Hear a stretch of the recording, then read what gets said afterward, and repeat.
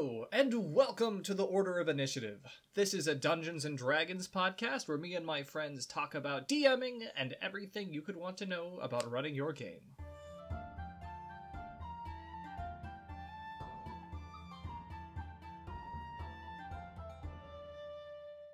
I'm Charles, and with me today I have Nathan. I didn't hear him, but he probably said something. Hello. And Tori. Hi there. Today, we're talking about Warlocks. Finally! But before we start, we're going to roll initiative to see who goes first. Please. Guy Gax, be with me. Well, he's not with me so much. That's a 17. 10. Yeah, I got a 6. Oof. Did you get Tori? I got a 10. Right, Nathan. Didn't you talk first during Rangers, Charles? I don't know, but the dice have spoken. It's true. Yeah. I'm just saying if that was the case, then this is my retribution. Yes, we have to trade apparently. So Warlocks. I think Warlocks. It's if you watch the show, it's very well apparent that Rangers are my favorite class. But I think Warlocks are one of the cooler classes and more well-designed classes in this edition. Part of it being that they've got a backstory built in. They come with this high, powerful being that's personally decided that you're going to wield their powers. And how did that come to be? Was it through force of persuasion? Was it some sort of curse? Did you make a really bad decision? The answer to all these questions is probably yes. But I'm gonna pass it over to Charles, who's a real big fan of this class, because I want to know what about them really makes Charles like them so much, and besides being one of the edgiest classes in the game. Hey, I wish I could refute that. I can't. Aesthetically, yes, they are. That's a huge appeal factor for me, and I've said it before, but yeah, Warlocks are my favorite class for a lot of reasons. I am a huge fan of Lovecraftian horror and cosmic horror and just cosmic entities in general. So the idea that I can pick a class that ties me to a being like that and already starts working on those themes of unknowable beings, or at least immensely powerful beings, is so fun. And like you said, Nathan, it helps set up a backstory, I think, a lot faster than other classes. Like, sure, there's something you can build off if you're a wizard or a ranger. Like, there's elements to your character there that you can find, but I feel like Warlock is the strongest, or at least the most prominent, that will show up in your background because you have this pact to this insanely powerful being. And you have to figure out the details of that pact, like you touched on already, how it came about to be. Did you seek it out yourself? Was it forced upon you? It also helps inform your character's current actions, like surrounding the pact. Are they trying to get rid of it? Are they just trying to find out more about their patron? And as I was prepping for this, I think I realized other elements of why I like Warlock. I think the fact that you have to build up this pact and build up this relationship helps you build up the personality of your character earlier than other classes necessarily would, because you have to figure out how your character feels about the pact, how they feel about the patron, and if they sought out the pact in the first place. And I just feel like there's more groundwork that you're given when you're a warlock that you can start just building a character and personality off of. Sort of like at its basis level, it's basically adding another NPC just in character creation for you. Like it might be some unknowable cosmic horror that it communicates to you directly via tentacles, but like it's still like some sort of entity out there that may or may not need to be elaborated upon later. Whereas if you play a ranger, you're just some dude who lives in the woods. Yeah. Which is fun, and you can there's stuff to figure out there, like as why you live in the woods and why you chose to, things like that. But I think when you're building up characters, having NPCs they know is a really good tool to figuring out your character's personality, just to figure out relationships and how they feel about people and different ideas. And yeah, the patron is definitely an NPC, even if they are very exotic. Yes. 100% agree on that one. I just like, honestly, it just a lot of it comes down to my love for Lovecraftian. Mm-hmm. And you don't always have to pick, the great old one patron. There's fiends and archfey and You don't even lots really of... have to be like evil anymore. Mm-mm. Yeah, You got celestials in play. Yeah. that's true. And I think a lot of the times, like, I don't usually think of warlocks as evil, or that they're patrons, I guess is what you meant. Yeah. I just like the idea of them being caught up in something just outside of, I don't know, kind of like getting in too deep with something they didn't fully understand. And I feel like there's a lot of examples of warlock-like characters in media. When a character stumbles upon an ancient artifact that's far more powerful than they realized, I feel like that's a warlock. It's basically like the sort of the idea of like wizards study and learn to acquire their power. They put an effort to do it. Sorcerers are born with it. Clerics are beseeching a god to bestow them powers. Warlocks are borrowing someone else's power. Yes. And I think that's a really interesting and intriguing point to make. All of the other ones have like sort of earned theirs in some ways, even like clerics who have it through their devotion. I think clerics are just warlocks with good PR. That's fair. They're still getting it from another source. I sort of more like to think about it as warlocks have a personal relationship with the person granting them their power. Mm. I'm going to say it. Yeah. They're sugar babies. It's the big Yeah. joke, but they are. They're the sugar babies of 5e. I like to think of a warlock patron as like they view their patronies. They view the warlocks as like maybe beneath them. Sometimes they don't even know they exist if it's something akin to Cthulhu. It might literally not know about your existence because cosmologically there's so much difference between the two of you. Yeah. I think the sort of the big difference like beyond that is like I think the PR example is really good, but it's sort of like a warlock can just in a lot of cases, sign a paper, present some blood, shake a hand, you've got powers. Whereas clerics need to like, clerics and paladins need to like prove their devotion. Like there needs to be like a level of faith that's like not present among the rest of the population to even get a trickle of that power. And that's sort of where that energy comes from. So I feel like there's still a measure of like earning it. Whereas the warlocks are absolutely borrowing something or dipping their hands in something they don't fully understand or getting way over their heads. Yeah. And I think that level of unpreparedness or foolishness is a lot of fun. Mm-hmm. It's a really interesting dynamic that you can build up between the warlock and the patron when you're borrowing or stealing maybe some of their power, like because it's a power dynamic in a way. A lot of fun warlock arcs can revolve around potentially losing their powers if they piss off the patron or if they're not doing what they agreed to as part of the pact to get powers in the first place. If you sold your soul to the devil and he asked for 20 babies in return and you're not sending babies in regularly, you might lose your powers. And that's such an interesting dynamic to work with. Your powers are not really your own and you have to keep deserving them in the eyes of some terrible being. Agreed. Or some incredibly good being who may be... I feel like the better way to put it is incredibly alien being. Because I struggle to put Fae on the good evil axis. Like they're chaotic, they're weird, they're unseelie and alien. And then you do have inherently good entities on there. And I think just sort of the big way to think about it is good or evil. They're alien and weird and they don't think or act or work the same way we do. You might have a celestial entity goes like, go kill 20 babies for me. And it's like, that sounds pretty bad, but there's maybe some grand design going on that's just we can't comprehend. That is definitely what I lean towards more as well. Like not fully understanding your patron or even being able to fully communicate with them. I loved Warlocks before Campaign 2 for Critical Role.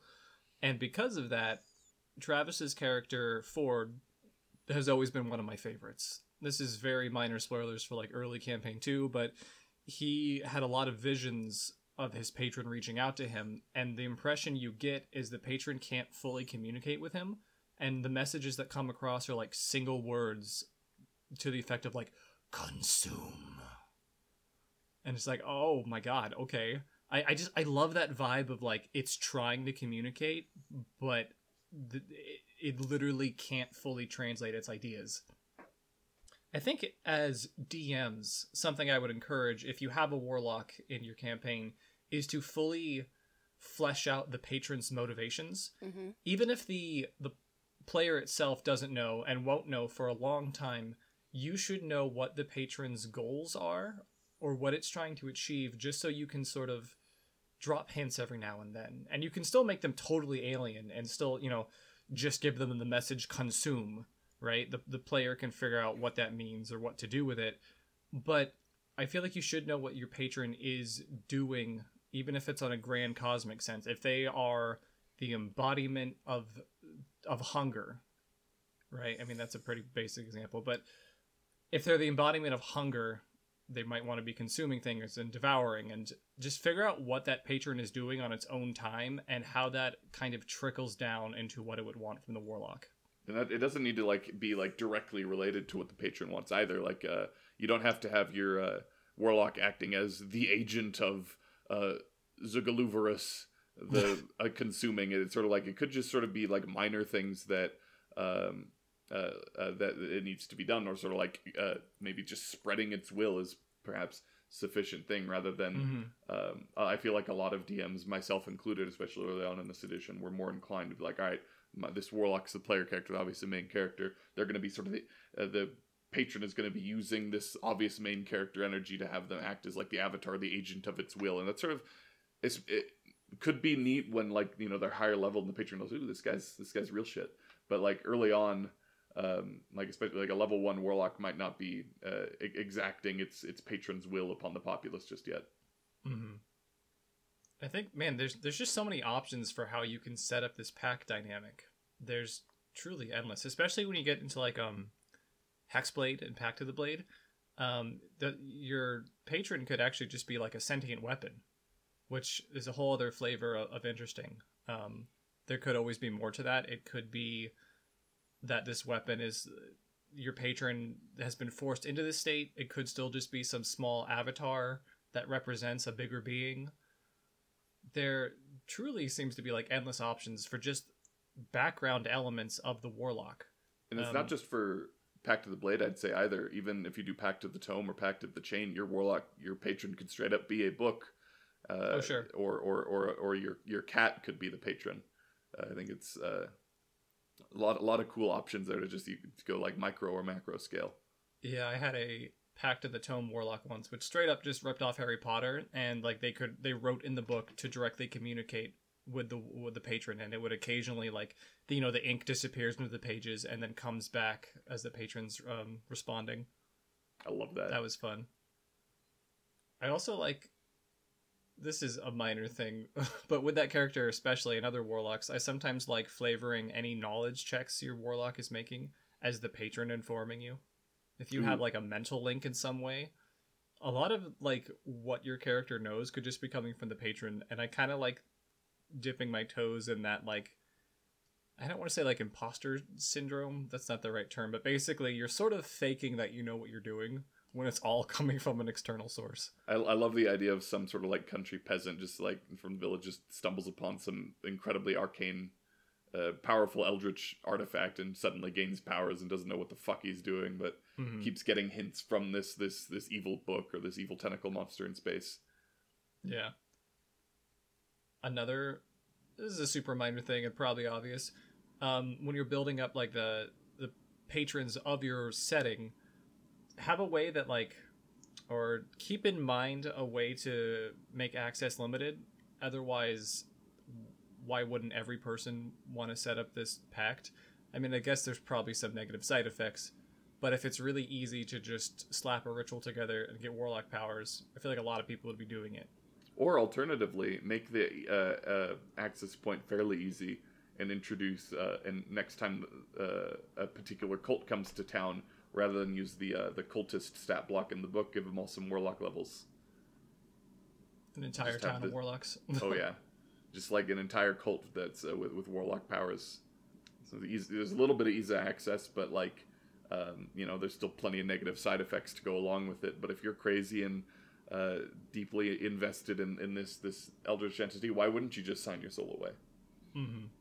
Mechanically speaking, I think the thing that makes Warlocks the most distinct from other spellcasters is obviously their very, very limited spell slots.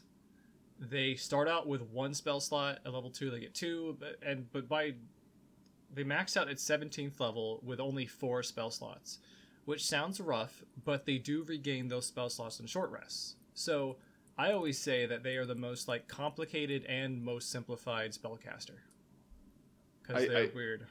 I would agree, and I think it helps, like you said, make them very distinct, as well as sort of kind of exemplifying, sort of in a mechanical sense, the kind of deal they have. Like sorcerers and wizards, the power belongs to them, like we mentioned earlier. And so they've got a lot more spell slots to go with. They're working hard to manage that, whereas the Warlocks is borrowing this power. They don't know how it works. It's just sometimes when they snap their fingers, fireballs show up, and they're not being familiar with that. Don't really have their sort of Nova form, the ability to go out and do cool things is a lot more limited, and where they shine more is their ability to do sort of small scale cantrip things a lot more regularly. Mm-hmm. The other weird aspect of their spells is they always cast at the highest level they can. So every time you're casting your spells, it scales as you level up in the class, but it might always be 3rd, always 4th, always 5th, no matter what you're casting, which again kind of simplifies spellcasting mechanics. You don't have to think about what level you're casting it at. It's just that level all the time. It does. You do.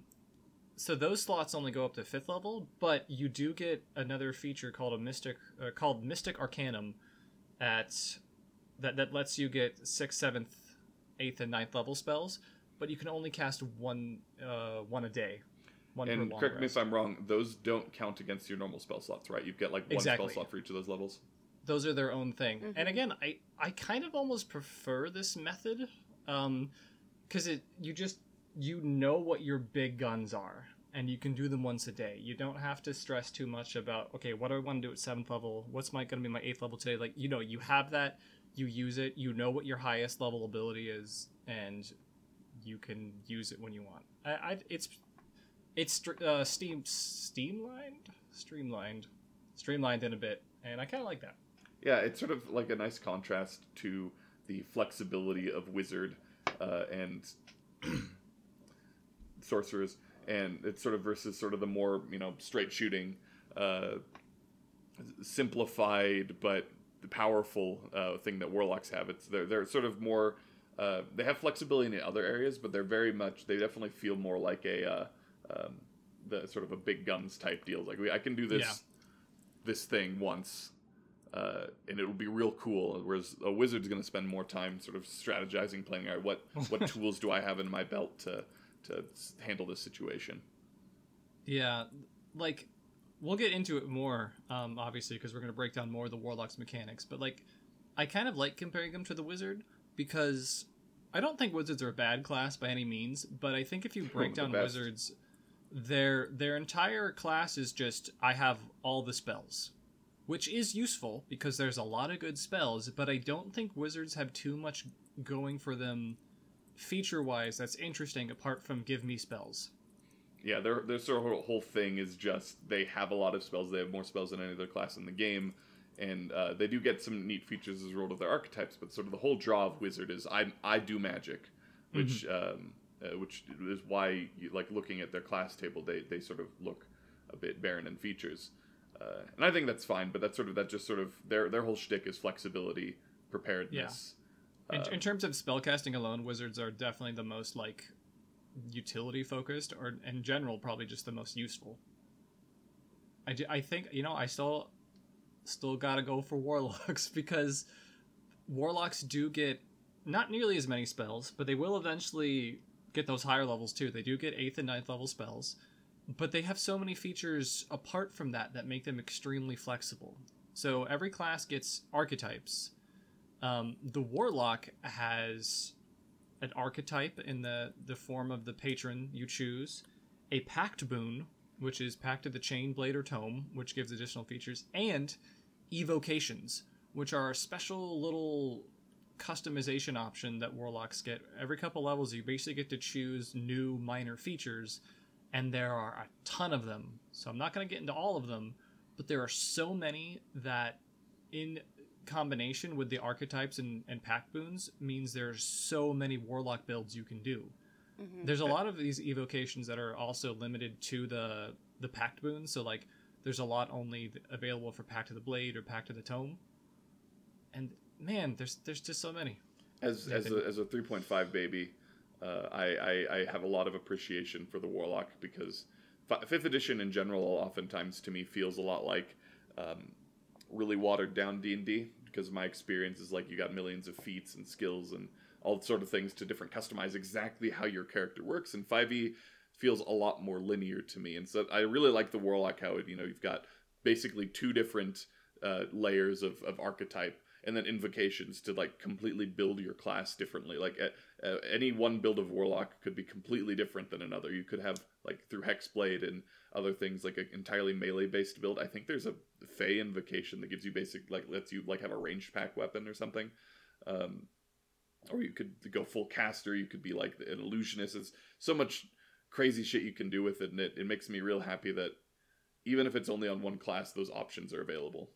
Yeah, I wouldn't mind seeing something similar to evocations in other classes, just minor tweaks that let you choose new features and abilities. Like, why not?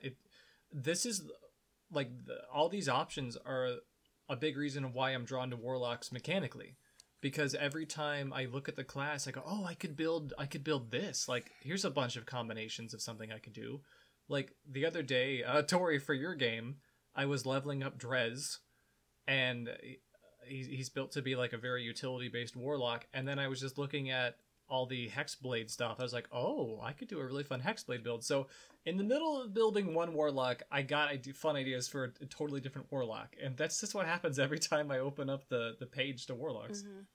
It's real cool. I play a rogue Warlock in one of my games, who I want to talk about mid-campaign Warlocks at some point later, but he's one of those, and I love the sort of like he's a very utility-based thing as well. I love like he's got like he had to like sacrifice his eye to this patron, and so now in return he received sort of like this mystical magic eye, and so like all of my abilities that I take, I'm sort of like theming towards that. And I was like shocked how many spells, like even with their limited selection, I could take that would that could still theme like perfectly towards that. It's like he just like flips the eye patch up and does cool magic shit. And there's just so many options. It's very, very fun to play. I would be willing to bet you took the Detect Magic at Will evocation. I don't think I've ever played a Warlock that doesn't have that one. It's very good. If it wasn't obvious, one of the evocations just lets you cast Detect Magic at will, and like there's no like downtime to that. So I try, if I do pick it, I try not to be an asshole to the DM, but you could literally have a permanent Detect Magic radar going off. That's pretty useful. It does technically require an action to be used, I'm pretty sure. Still, it does say at will, and I feel like that means something different than 3.5. Even if that's not the exact ruling on it, that's kind of how I play it as well. So I'm not like in the middle of somebody else's turn. It's like, damn, Detect Magic. Yeah. But it's very cool. Another classic invocation that I rarely leave home without is Mask of Many Faces, which allows disguise self at will. Incredibly powerful. Yeah. I am always someone else. I believe that spell lets you change your voice as well. I don't think so. I could be wrong though. Shit. Well, the thing is, Warlocks have such, like, they're based in charisma anyway, so you probably are going to be fine disguising your voice regardless. Yeah. But yeah, those are two of the super incredible ones. You also, there's one that I think you can't get it till about 7th level, but you can polymorph once a day. Also incredible. And the fun thing about polymorph is that you can actually inflict that on others. It doesn't just have to be yourself. You could actually target an enemy with that. And once a day is kind of a downside, but it's as long as it doesn't use one of your spell slots, and that's just a free spell slot. Exactly. It's another free spell slot. And there's so many evocations that do that let you just pick up new spells.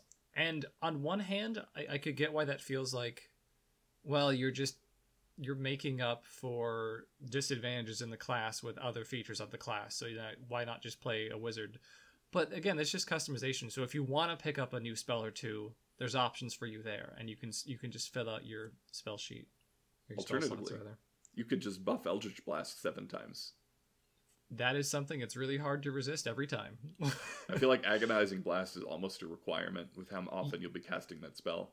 The other two can be like give or take depending on what you're going for, but +5, like up plus charisma bonus to damage on your primary attack move is real good. Yeah, so even with these like limited spell slots, Warlocks have access to one of, if not the best damaging cantrip in the game. Eldritch Blast is a D10 of damage. That's pretty good. That's better than most like martial weapons. I'd sell my soul for a D10 cantrip. Oh, God, I have many times. And like Nathan was saying, one of these evocations you can pick up is Agonizing Blast, which lets you add your charisma modifier to the damage. So that's upwards of 15 damage from a cantrip. Yeah, because it should be noted that how Eldritch Blast works is as it levels up, you don't add to its damage, you add more blasts. So, whereas, like, I think Firebolt, just the damage goes up. If you were adding your Charisma bonus to that, it would just still be a raw +5 all the way up to level 20. But with Agonizing Blast, since Eldritch Blast is shooting up to, like, 3 blasts a turn, that's 15 raw damage. I think the max is 4 blasts. 20 bonus damage. Yeah. Which getting flat damage bonuses in this edition is whack.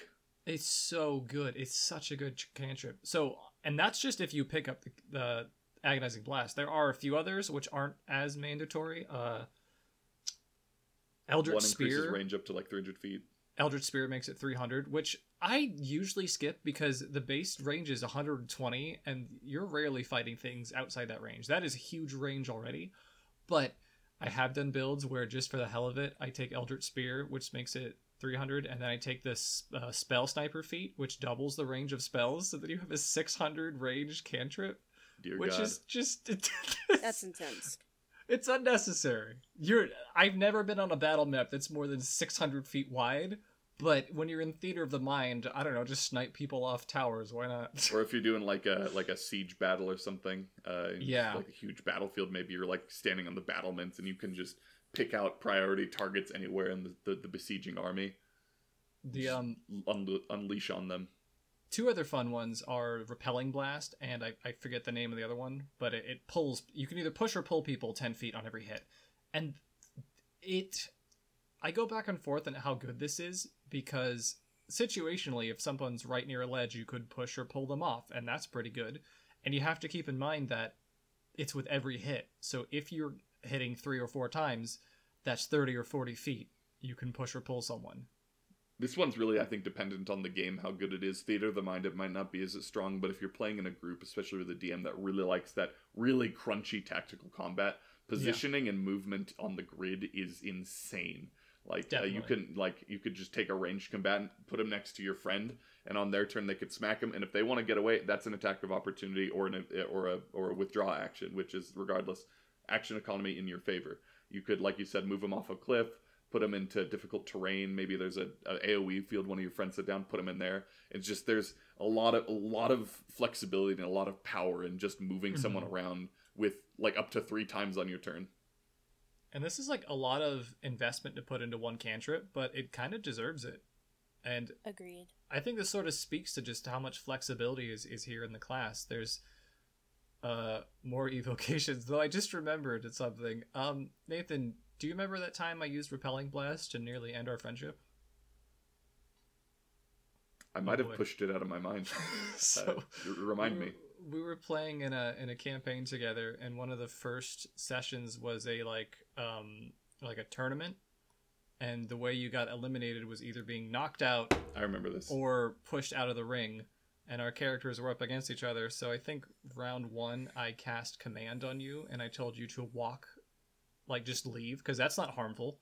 So you left, and you had just enough range to get right to the edge of the arena, and then it was my turn again, and I blasted you out with a Repelling Blast, and I felt kind of bad, because that was stacked against you, but I didn't know. I'm sorry. The fact that I forgot about it means you're probably forgiven. I don't even remember what character I was playing. So I don't remember either. probably some ranger.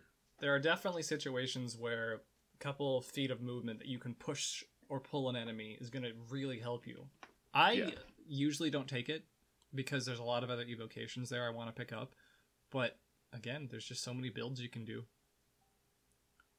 It's and I think even if you feel like maybe like even we're sort of like calling this like mixed bag, like maybe like give or take options for Eldritch Blast, but I think Charles mentioned with how often you will be using this cantrip, I think even if it's maybe a little bit outside of your intended build, they're generally almost always worth it because you've got this, for most of your early game 2 whole spell slots. You're gonna lob a couple fireballs, done.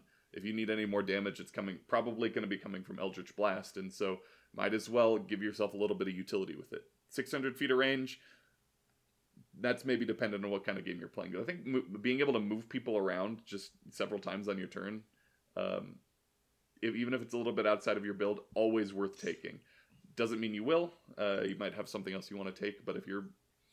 I don't think it is ever a bad choice. Yeah, and I think like... especially early game Warlocks, you don't have a lot to work with outside, because you might have just 2 spell slots. So 3 rounds into a combat, you might have burned both of your spells, and you're left with Eldritch Blast, essentially. So for the sake of like your boredom, it's probably not a bad idea to be able to do something a little more tactful and help move people around. I've definitely had campaigns where I feel like I'm just doing Eldritch Blast every turn. And that I will admit, is a kind of a downside of the class. Sometimes it feels like all you have is Eldritch Blast. It's actually one reason on my current Rogue Warlock guy I was talking about earlier, I specifically did not take Eldritch Blast. Just for something different? Yeah, just sort of play things around. I think I don't think he has any damaging cantrips at all, but he's got rogue levels, so he makes it up with that. But he's also got 14 dexterity, so in general, just don't put him in a fight. That's fair. He's there to detective things. I really like building Ranger Warlock subclass, Ranger Warlock combos. I've been doing that since 3.5 when you talked about 3.5 for like a hot second, Nathan. I do like to bring it up. They were introduced in 3.5, but they weren't introduced as the core. They were introduced, I think it was Complete Arcana with the 3 Ws. I think it was Wujin, War Mage, Warlock. That sounds about right. Yeah. And then they were made official in 4th edition. Like an actual core class. And ever since then, I've really liked building Ranger Warlocks because of Eldritch Blast. If my adversary is too close or too far away, you can just snipe them with the same kind of damage if you have Agonizing Blast with 5th edition that you would get with a longbow. I remember in 3.5 you could empower your weapons with Eldritch Blast energy. Can you do that in this edition? That sounds foreign to me, so... Nope. Yeah. Well, that's neat. That sounds like a real strong thing, though. I played a Great Sword Warlock in 3.5 once, and it was wild. Oh my god. Strength-based. That sounds amazing. Tori, so what are like the fun combination of mechanic with Warlocks and Rangers? Would Hunter's Mark probably... Hunter's Mark carries, it's concentration-based. It's stacks on stacks. And I like pulling up. You've played with me for long enough. You know that I like them stacks of damage. Oh yeah. I like building something strong mechanically, but I just find that Warlocks we talked about it before, they're just really good for roleplay. Yeah. They're literally a built-in backstory. It's so easy. And if you don't want to build in a backstory, you can just say, my patron took my memories away. And then... They're definitely, like, so versatile in how you can set up the origin of their powers. I feel like if you look at a sorcerer, it's like, yeah, I was born with magic. If you look at a wizard, it's like, yeah, I studied magic. Yeah. Obviously, there's exceptions there, too, and I'm sort of simplifying them to strengthen my own argument. But they still kind of have the same basis, and Warlocks are, like... I don't know, there's so many ways you can approach that. Yes. I fully agree with that. For example, you could your Warlock origin could happen in campaign. Yes. That's a fun thing. I feel like Warlocks are the most fun class to pick up as a multi-class. That's what Aspen did in our Curse of Strahd game. Yeah. He made a deal. And it was actually like a plot point. It was a thing that happened. It wasn't just like, okay, we hit level 4 and I'm gonna grab Warlock. It's like there's gonna be a reason for that actually. Let's work out why. Like you could multi-class into fighter. That's not like that weird of a thing to learn how to fight a little better, but to pick up a patron, no, there should be like an in-game reason why that's happening. Yes. If I had a nickel for every time that a player, as a player in one of my games, I ended up taking Warlock levels later on out of 2 nickels, which not a lot, but it's weird that this happened twice, and my group has definitely noticed. I've got a reputation, apparently, for taking Warlock levels halfway through a game. One of my favorite characters I've ever played, Alden Brannigan, started as a 20-int 6 wisdom wizard who was just kind of fucking around with his life until he got teleported across the continent, his home got burned down, and the love of his life was separated from him, and suddenly a demon came to him with a piece of paper. He signed that. He read it. He knew that there was a weird fine print that didn't make any sense in there, but 6 wisdom doesn't care. That's awful. That guy was an absolute legend. But he couldn't remember it. It's like a little tropey, but I love that trope of my power is not enough. Like a wizard or a sorcerer who maybe has a base level of power. I think it's more fun for wizards. Like they've been studying, and they hit like their natural peak, and it's not enough. That was like his sort of exact thing. There was a sorcerer in the party who was when they realized what he had done, and he'd been doing terrible things with powers. Like, what the hell did you do, Alden? And he sort of basically straight up was like, dog, your power comes in your blood. It belongs to you. Mine came from a damn book. I needed more. Yeah, I like that a lot. It was a lot of fun to play. There's just so much cool shit you can do with Warlocks. And sort of building them in the middle of a campaign, sort of adding that sort of darker alien element to who might have been a reasonably stable character can really just change the whole course of that campaign and that character as a whole. And it's just... Yeah. There's so much cool potential for that. As DMs, I think it's a fun idea to present these powerful artifacts that could give your players a link to a patron, or straight up a means of communicating with a patron in the first place. If you give them options to start subclassing into Warlocks, I think a lot of the times they'll jump for it because big time. It's just such a fun relationship you're setting up. Because like there's a lot of really good ways to multi-class, just to really like any class. So like your martial classes, like you take weapon training, or some of the magical classes you begin to study a little bit, or you manifest sorcerer powers. But I think like Warlocks, Clerics, and Paladins and stuff, where you sort of, Warlocks in particular, where you sort of, this entity comes to you, or you find faith and find this and sort of adopt it, I think is so much more compelling. Yes. Yeah. Because once again, that built-in backstory. I do think for long-term campaigns, I do think as a DM, I need a reason for your character to cross-class. Mm-hmm. You can't just have a sorcerer at 6th level that wants to, like, I'm going to take ranger for my next one. It's kind of like, you're in a city, there's not a blade of grass in miles, please explain this. Warlock is the easiest one to go to your DM and go, my character wants more power, and they want it the easy way. But with that also comes, like, really cool plot twists and stuff. Yeah. And I think one of the neat things about it is it can sort of just come, like, at random as well. Like, it doesn't, most of the time when I've done it, it hasn't really been planned. It kind of just happens. Like, my Rogue Warlock I talked about earlier, he took Warlock levels because he straight died in session 2. Oh, God. He opened a door with 1 hit point, and there was a Kenku on the other side who said, sneak attack damage, let's go. And that was it. And my DM was a very kind person. I would have been cool letting the character die, but DM let our party's Warlock beseech her patron to bring me new life, which my character was, confronted by this eldritch abomination and basically said, if you give me a sacrifice and I'll bring you back. And he had unfinished business, so he did it. And I talked to my DM later and says, yeah, so I have Warlock levels now, right? And he said, if you want. Nice. Hell yeah. I feel like that's fun, especially early on. You were level 2. It's a little... I was level 1, I think. Oh, that's even worse. Yeah, it's a little rough to die level 1. It's like, okay, new character. It's all right. Damn it, yeah. I've had games where players have died level 1. I'm like, oh my god, okay. And Oops. I ended up giving them basically a, like, ghost class. It's a Matt Mercer thing. I can't remember what it is. Undying something. I'm off topic. But point is, dying that early on is a little underwhelming, and Warlock is such an easy way to help that character continue on. Have you ever heard of the Undying Patron? I have. There's a good way to go from there.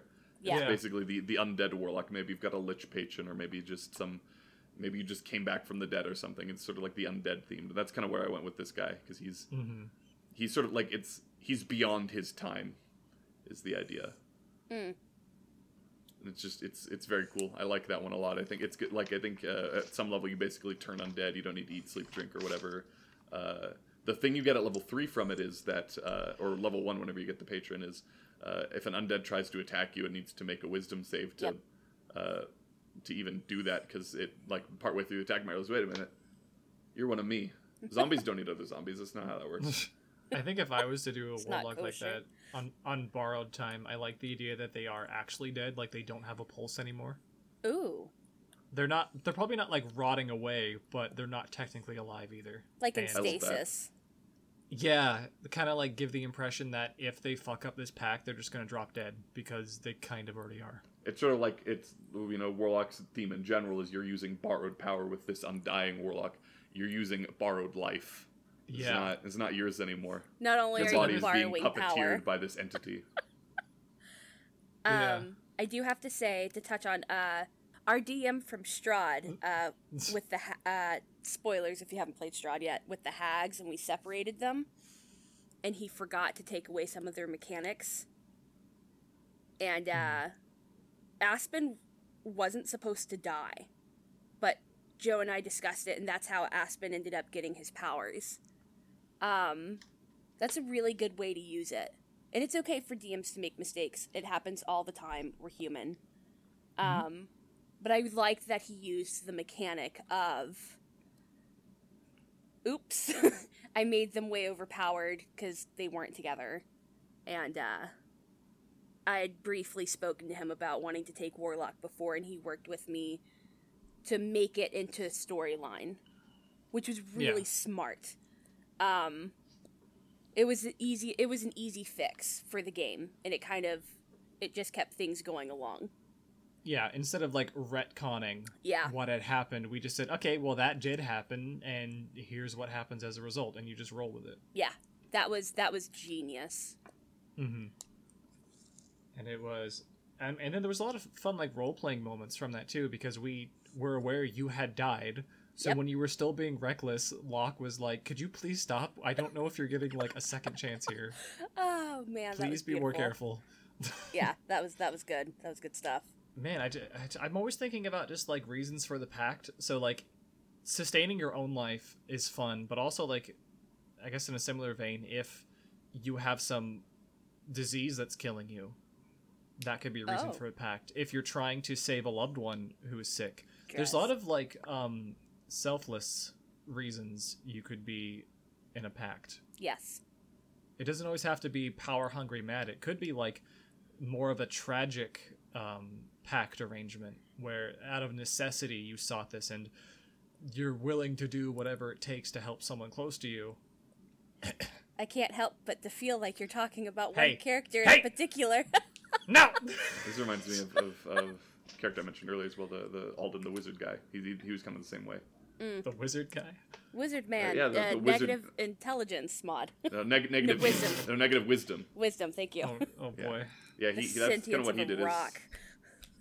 He was so dumb, but that was kind of what he did. His wife was in the hands of the BBEG, and he didn't think he was strong enough to save her. Yeah. I love that. I mean, like, man, there's just so much you can set up with that, because maybe that does give him enough power to win the day, but then you have a whole other problem. How do you throw off the shackles of this patron? Yep. Now that it has its fingers in you. This might be an even bigger problem. My DM actually threw me a bone with this character for that one.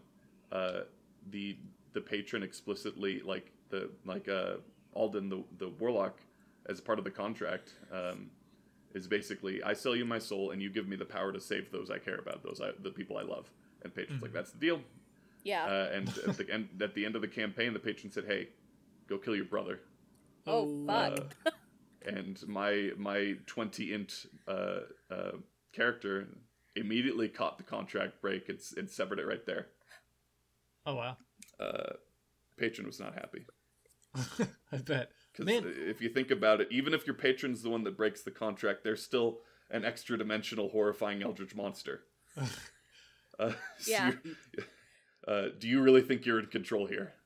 You can set up warlock patrons to be the big bad guy of the whole campaign. I think it needs some proper groundwork, so you're not just making the warlock the main character.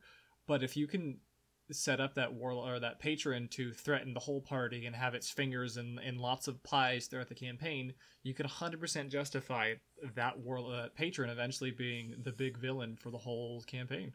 Yes. Then you get that moment at that final confrontation. Yeah.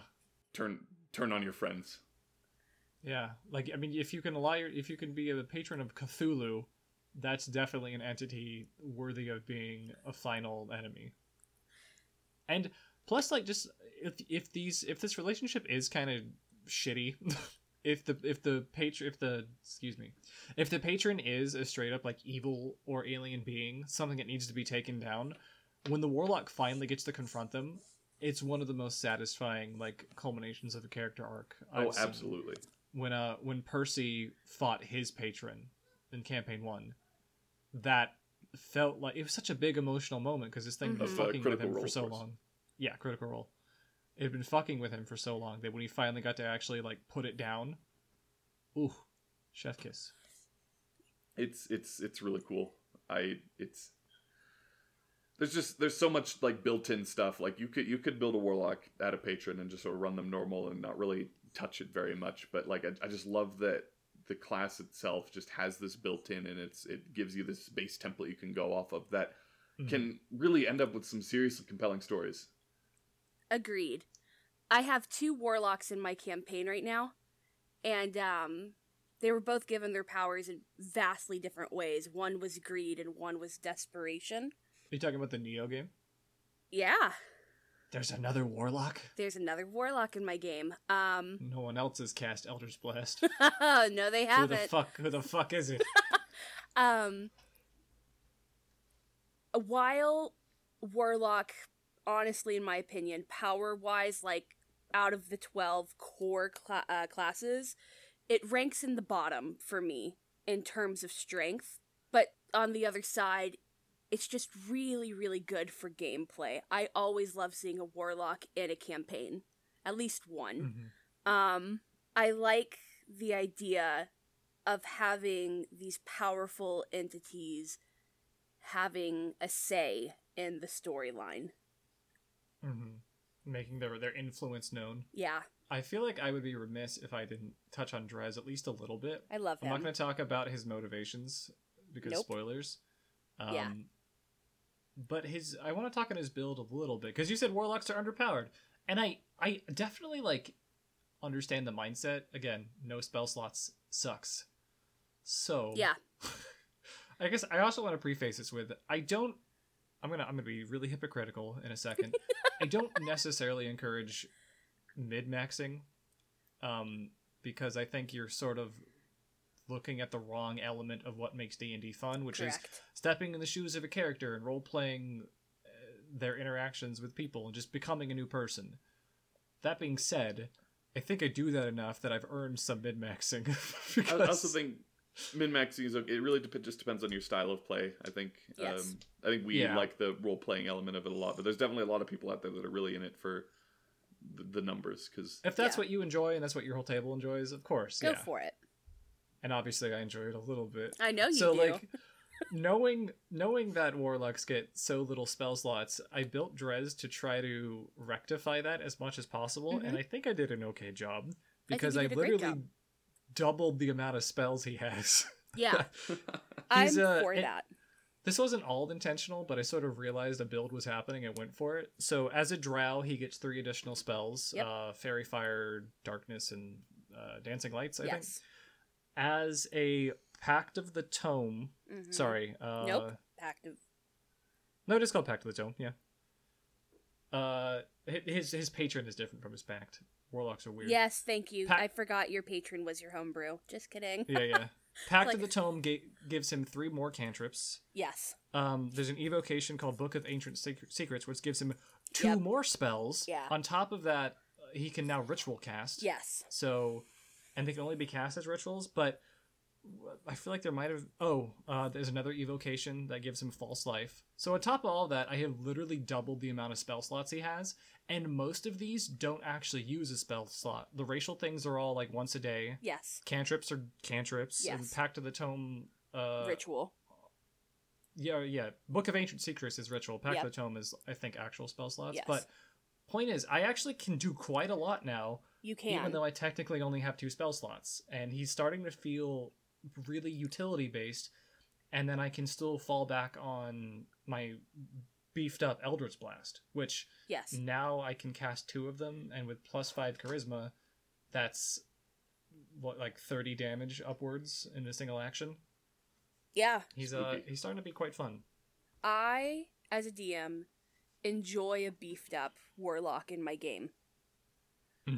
I don't like... It's really, really easy if you don't know what you're doing, playing a Warlock who is a full caster, but shackled, limited.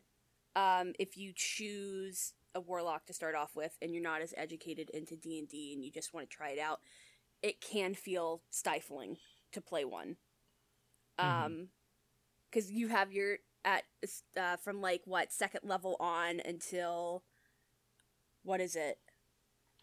10th level, like, you only have 2. When you get your next spell slot? Yeah, you only have 2 spell slots a day. So, like, you use them, and it's just... Nathan said this. Eldritch Blast. Like, what does the Warlock do? Eldritch Blast. Yeah.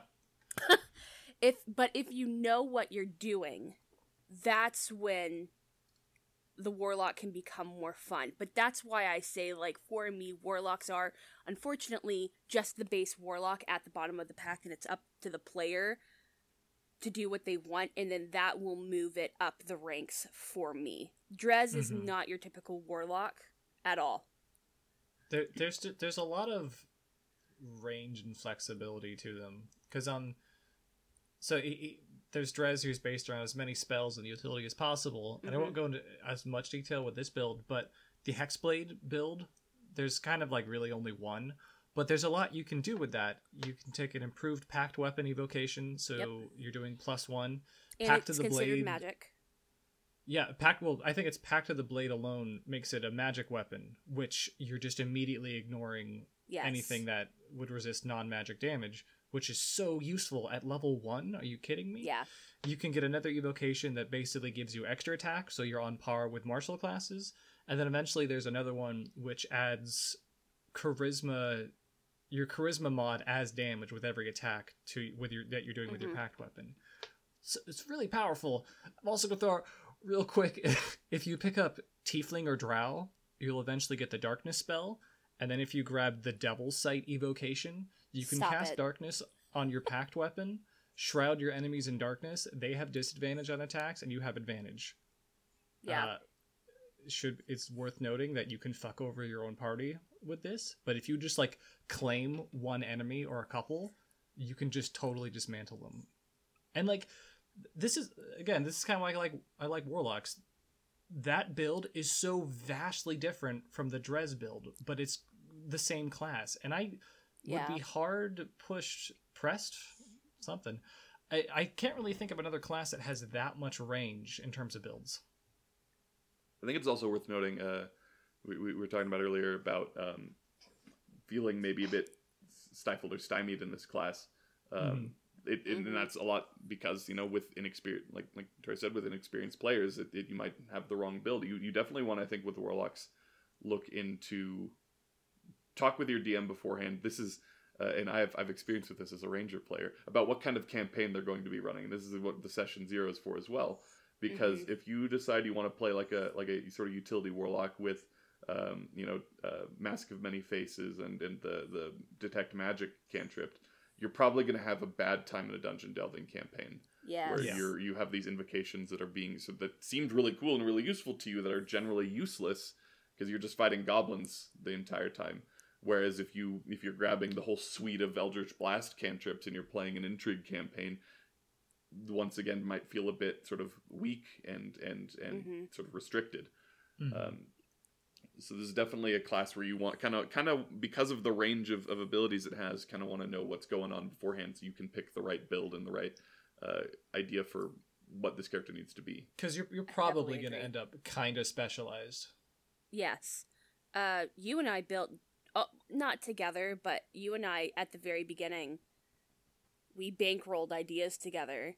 Because in my game, which is a Greek god-based game, there are certain gods you just can't get your power from, and it has to do with what their goals are. Of course, there's some gods that are just, like, completely neutral, and then also, like, I'm a big fan of being able to have a chance to communicate with who you've drawn a pact from, and they're just some gods that's not an option. So I remember, like, when we were trying to find one and we finally settled on who you picked ended up being, like, the perfect option for you.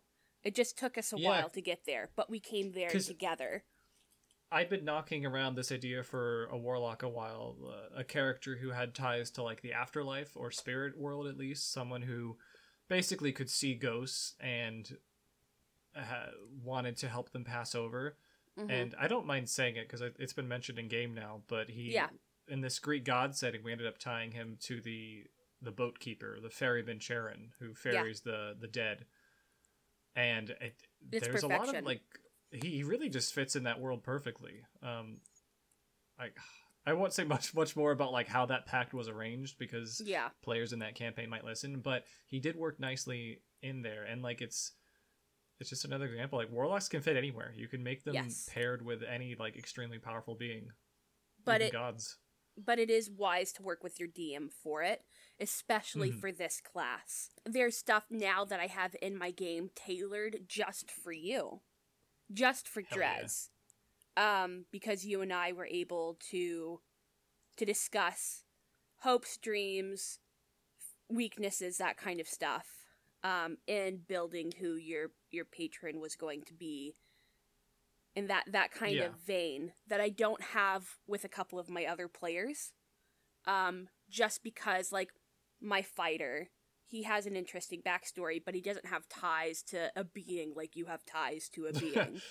Yeah, playing a Warlock definitely asks a bit more from the DM because they have to figure out where that patron is in the world and what they're doing. And what they want. Exactly. Yeah. And fighters are neat, but you don't usually need to justify the existence of an eldritch being for that fighter to Who work. do you think taught me how to fight? Come on. Cthulhu? Yeah. Cthulhu is great with a greatsword, let me tell you. Are there any patrons that you guys like for Warlocks? I think I'm a traditional Warlock guy. I like the Fiend. Fiend is very good. It's a classic example. It's sort of what I think of when I think of Warlocks more often as the devils and demons. They're really cool.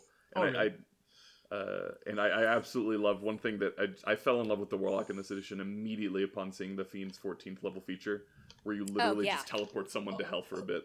Hurl through hell is really good. I love this. Like, why don't you just take a trip to the underworld for a little bit and see in a little bit, homie? I mean, aesthetically, it's hilarious. Just go take a chill also, pill. like, mechanically, when you hit a creature with an attack, you can transport them. There's no save. You just do it. Yeah. They're gone till the end of your next turn, and then they take 10 d10 psychic damage, one of the least resisted things, and free, put, like, upwards of 100 damage. Oh my god. That's so good. That is. Say hi to Satan for me, buddy. Oh, and Fiends also have their level 1 feature is really good. Every time they knock something in 0 hit points, they get temporary hit points back. Dang good. But Troy, you said you like Celestials? I do. I like it almost for the same reason why Nathan likes Fiends. I really like something holy making deals. There's just something about it that's just kind of like them falling from grace just a little bit by giving your character rules, guidelines, expectations. Kind of to draw on it, you know a little bit about it. I won't go deep into it, but Aspen is he gets its powers from a celestial, and he had to perform a task, and there was no not performing that task. I think I like the idea of a celestial patron, because you might assume that like they have your best interest at heart, but they probably don't. Correct. They're still these like incredibly powerful beings on a cosmic scale, and you are nothing but an ant compared to them. So you might be nothing but a pawn in their battle against the hell and it's also a lot of fun. The 9 hells. It's also a lot of fun because sort of like, especially in these fantasy settings, we often sort of imagine or depict the gods and deities of the setting as sort of for whatever reason, not taking direct stances in the world. You could have, of course, like a Greek setting where the gods are absolutely there. Yep. But I feel like in a lot of sort of the traditional D&D stuff, they're all in their planes, micromanaging their own stuff, their servants and their powers and stuff. Occasionally, letting a little bit of their power go to the clerics. So, what's driving these celestial entities who are not supposed to get involved to making direct bargains and deals and interacting directly with mortals? I think that's real intriguing and a lot of fun. Yeah, probably nothing good. Nothing good. Like so in my game, which has been covered, if you get gods can't really walk on the mortal plane in my game, which has been established. Yeah. So they're definitely pawns when they shove off their power a little bit for clerics and warlocks. They expect you to act like them or do for them what they cannot do for themselves. Yeah. The patron I guess that I think of usually that just comes into my mind when I think of Warlocks is Great Old One.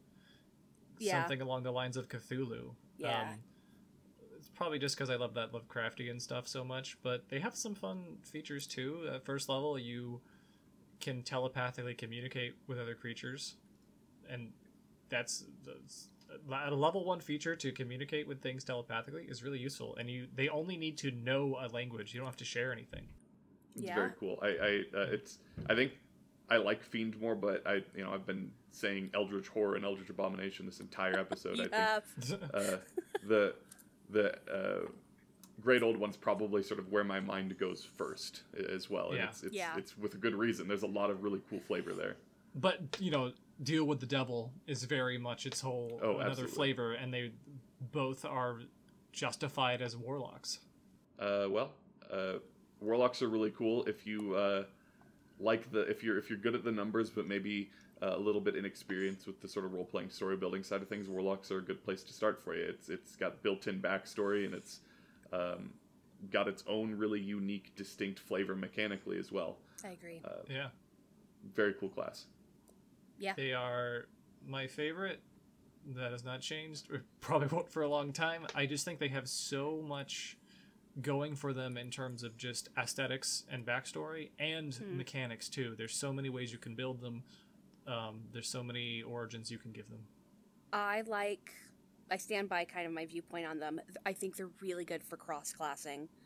For the character who does like to cross-class, who wants to give, let's say you're not a full caster in your original class, it's because the spell slots are a little limited. And if you don't know what you're doing, it's a good way to kind of like dip your toes into casting. It's just good all around, especially if you work with your DM to kind of throw in a little extra spice. I feel like multi-classing into Warlock is probably the most exciting to do mid-game. Oh, right? yeah. If you've been just a sorcerer for half the campaign and now you're a Warlock, that feels more impactful than if you rolled up with a Warlock. And I usually roll up with a Warlock, but once you've established that character in the world for several levels, and then their relationship changes, it's interesting. You get to see that happen in real time. I guess in a similar vein, the potential of losing that pact is just as interesting.